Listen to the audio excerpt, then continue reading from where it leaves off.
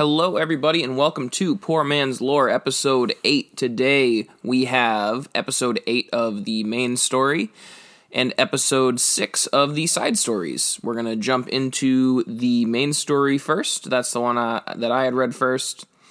Very exciting title, Ren and 8. So this whole main story, it's been really hinging on the plan of Chandra and also Ren for Ren to bond to the World Tree. So the good chunk of this chapter is in the beginning.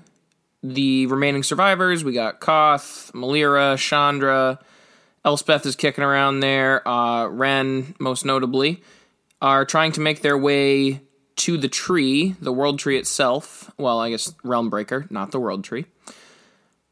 But we basically see Chandra start by trying to carry Ren. Everyone basically in this story is in bad shape. They've all been kicked around quite a bit.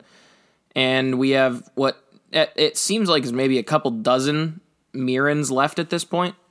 And they're basically playing hot potato to get Ren to the tree. We see this amazing painting by Jason Rainville in the middle of the story, which is the last couple folks in the Mirran resistance charging through to get Ren to the tree. Eventually, she gets into Melira's arms. Melira gets Ren to the tree. Seems like she does some healing magic with basically the last of what she's got in her, but I don't think she actually dies.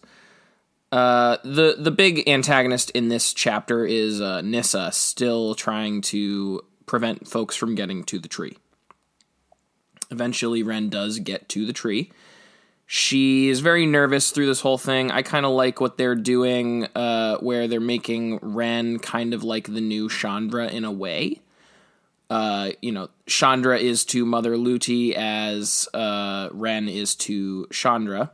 I really liked that, the conflict between fire and nature has been kind of a motif through this whole thing for, Chandra and also Ren. And at this point, Ren is kind of without Chandra, even though Chandra's basically right there. It's just everyone's in really bad shape. And Ren is wondering, can I do it? Can I do this without Chandra? Can I do this, period? A lot of weight on Ren's shoulders. And then essentially she does it. I mean, it's not an exceedingly long chapter because essentially Ren bonds with the tree. We find that there is a natural element still within Phyrexia, even though it's not Phyrexia, within Realmbreaker, even though it has been highly Phyrexianized and diminished. She does find it and helps it grow and grow and grow. And her plan is to find Teferi. So we see Ren is aided at this point by Chandra, who starts, really encouraging her, saying, yes, you can do this. You can, bond with this thing. You can grow it, which seems to be a pretty monumental effort, as this is probably the largest tree in the multiverse. And we get to see a card at this point, which I love when they do that. When they drop a card in the middle of a story, nothing feels more cool than that. We see both the regular art and borderless art for Ren and Realmbreaker. I'm just going to read that card because all of this lore is about a card game that most people who enjoy the lore probably enjoy playing. So here's that. We got Ren and Realmbreaker. It costs 1 and 2 green. It is a legendary planeswalker, Ren. It's actually, you know what? I didn't even realize this, but it is a big deal when a character gets a 4 ability planeswalker card. That's notable. So this one has lands you control have tap, add 1 mana of any color. Its +1 ability is up to 1 target land you control becomes a 3/3 elemental creature with vigilance, hexproof, and haste until your next turn. It is still a land. -2, mill 3 cards. You may put a permanent card from among the milled cards into your hand, and its -7 is you get an emblem with you may play lands and cast permanent spells from your graveyard. Starting loyalty of 4. So I would say a pretty solid card overall. And I mean, truly, what is worse than an aggressively mid planeswalker? Looking at you, Elspeth from Theros Beyond Death, that one was not great. This one is. We also got the Elspeth card in yesterday's stories, which was similarly epic and seemingly playable, so love that. We eventually see Realmbreaker with quite a lot of effort, really can't overstate how much effort it took to actually get there, make a portal into Zhalfir, which Teferi kind of goes, oh, hey, Ren, old friend. And we basically just see Zhalfir is ready to kick some Phyrexian ass. I mean, they've been... The reason that Zhalfir was phased out in the first place, a little recap for those of you that might not know, basically in the, I would say first or second, I don't know, one of the earlier Phyrexian invasions, when Urza was kicking around with his 9 Titans, he, asked Teferi to be in the group, and Teferi refused him and basically said, fuck no, I don't want to be associated with you. And at some point, he asked Teferi if, I don't know if he actually asked or if he kind of just made the plan of Zhalfir being one of the most technologically advanced civilizations on Dominaria was going to be the target for the Phyrexians that Urza was basically going to sacrifice in order to defeat them. And Teferi, being super not okay with that, phased the entirety of Zhalfir out of Dominaria. So that's where it's been. And it's interesting, like, metaphysically, phasing is a really interesting mechanic, I guess you could call it, because, obviously, yeah, like, it is a card mechanic, but it's also narratively really interesting where, you think of, okay, so there's the multiverses, which are, like, pockets within the blind eternities, but it seems like when something phases out, it goes beyond the blind eternities, where, like, Elspeth, well, I guess that was, that was technically the card said exile, but there was that one card in Phyrexia All Will Be One where Elspeth basically leaves the blind eternities. I think it's like Settle Beyond Reality or something like that. I'm going to look it up because I think this is like an interesting... I'm always fascinated by how, like, cards and the lore play off of each other, sometimes in really fantastic, flavorful ways, and sometimes in ways, like, that are totally, separate from each other. With, like, Ikoria, you get the actual story of Luca, and he, like, hates animals, but you get the showcase art of the Luca Planeswalker card, the first one, and him and that cat look like dope as hell and like they're thick as thieves, when that could not be further from the truth. So I think it's called Settle Beyond Reality. I'm going to look up Settle Beyond. No, that's a different card, actually. Okay, hang on. I'm going to pause and actually look this up.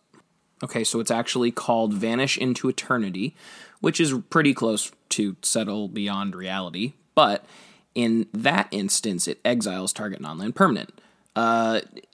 That was basically just a thing that my brain wanted to go off and look at, but, interesting distinction that I'm pretty sure Zhalfir, when it was phased out, was beyond even the blind eternities. So we see in this moment that, I guess, Ren kind of, like, reaches out and talks to Teferi, but then it becomes clear if we want to get some Zhalfiran soldiers to get onto New Phyrexian, I wouldn't say soil, but the plane of New Phyrexia, we're going to need a bigger portal and a stronger connection and more growth from 8 and Ren, which it is cute to note that once the connection is made, Ren starts calling the Realmbreaker 8 rather than Realmbreaker. So Ren basically accepts that death is pretty likely if, for both 8 and herself, if they continue on this growth path to actually make the portal. But, Ren says, nope, I'm doing it. This is my purpose. I'm going for it. And Teferi and his Zhalfirans come through, and it's pretty clear at this point they're about to completely wreck New Phyrexia. We do have 2 more main stories, and also worth noting, we have 2 more side stories. So we either get a side story and a main story each day, or we get, probably 2 side stories and then 2 main stories. I don't imagine that they'll do main stories first, but heck, maybe they will. I don't know. They've been doing a lot of things differently than I would have thought they would have done in these releases, but I love when they, change it up and vary things like that. So I guess now we're going to move on to the side story, which was a side story set on Ravnica.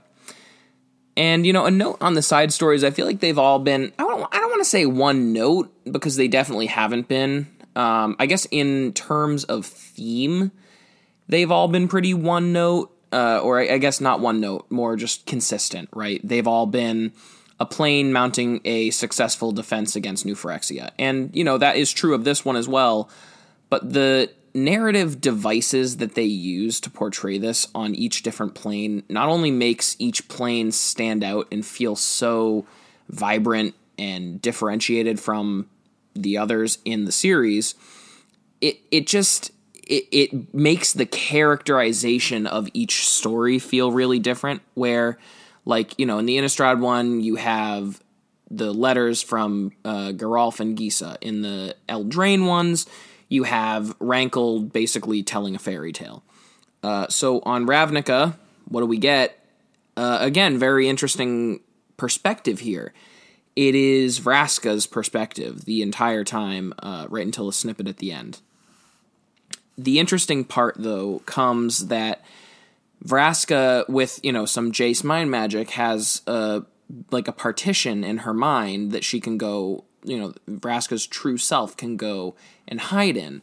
So we get to kind of see things through, true Vraska, real Vraska, the diminished part that's hiding in a corner of Vraska's brain, and we get to see Phyrexian-controlled,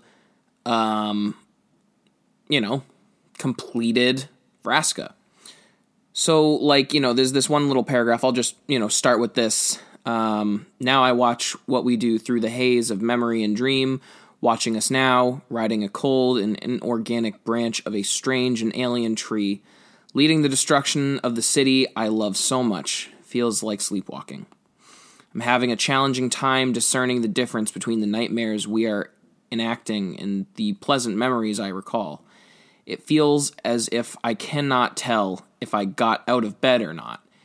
And yet I still feel awake and alive and glorious, charged with purpose by Elesh Norn herself. So right in the middle of that sentence right there, between the words still and I feel, right, there's that switch, and it goes from one type of text to another to differentiate that switch in perspective from regular Vraska to Phyrexian complete Vraska. And we see, basically Vraska laying waste to Ravnica here.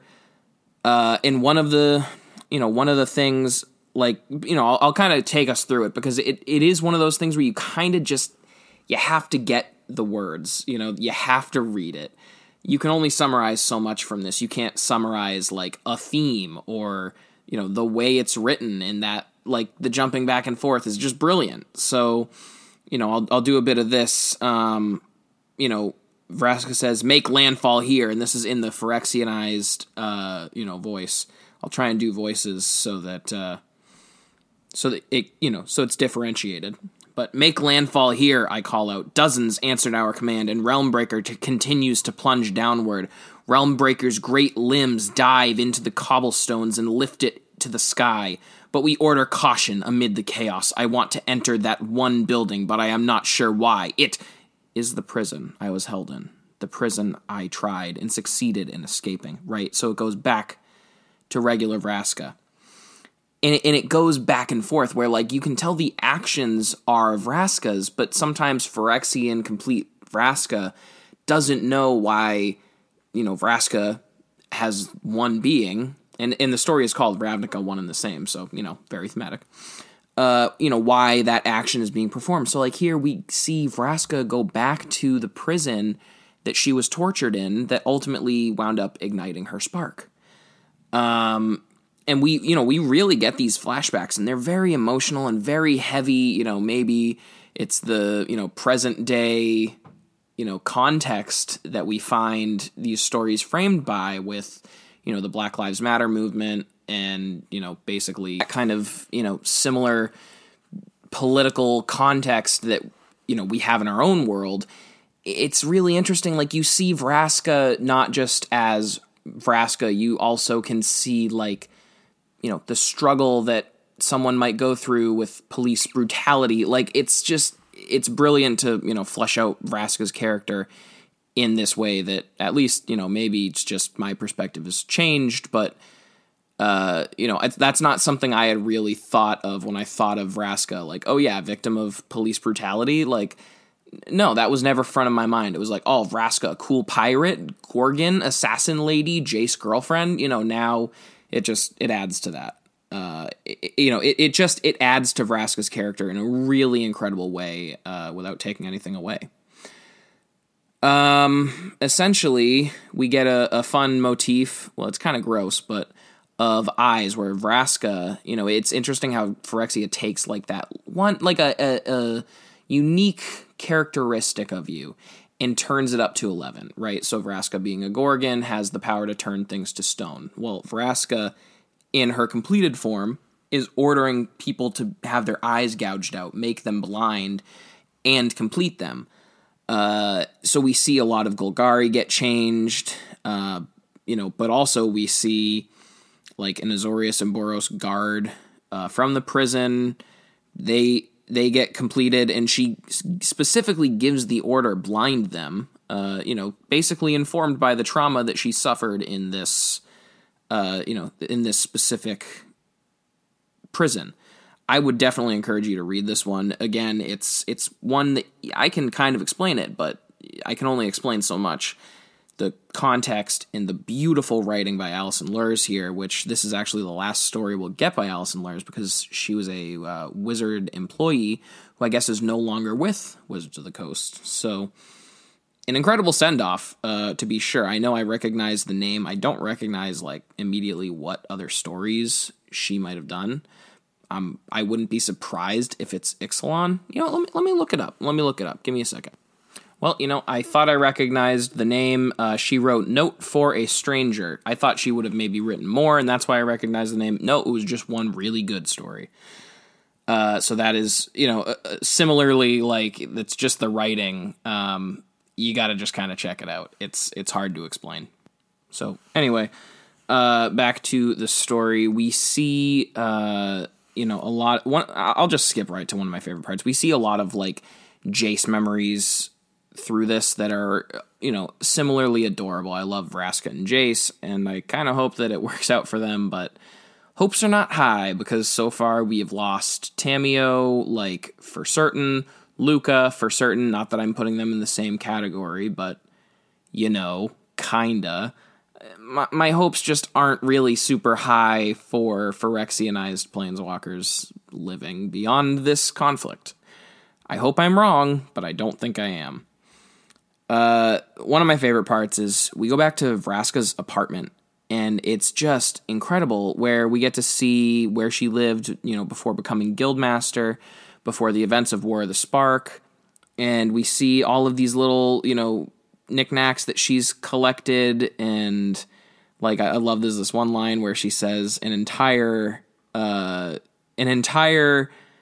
chariot from Segovia, which is like an in-joke, because Segovia, everything is 1/100th the size that it is on Segovia than it would be, like, on Ravnica, so that was pretty cool. But, we get to see, again, Phyrexian conflict between collectivism versus, someone having an identity, Vraska's identity being, she collected things from all these different planes and brought them back to her apartment, and hey, I really identify with that, being someone who likes clutter, who likes to, have different little things in every corner of their space. Like, that's who you are, My desk is cluttered with magic cards and, all kinds of junk, and, like, that's who I am. I love having a cluttered desk. It just really resonated with me looking at Vraska's apartment and, also where she lived with Jace. It all drips with, like, flavor and honestly just with love. I was very impressed by that. Basically, then from there we go and we see other, little facets of Ravnica. The focus is not at all on Ravnica, though. It's definitely more on Vraska. We do see a funny little scene where some Simic run out and they're like, whoa, what is this? This is sick. And then they volunteer to get completed because, very Simic thing to do.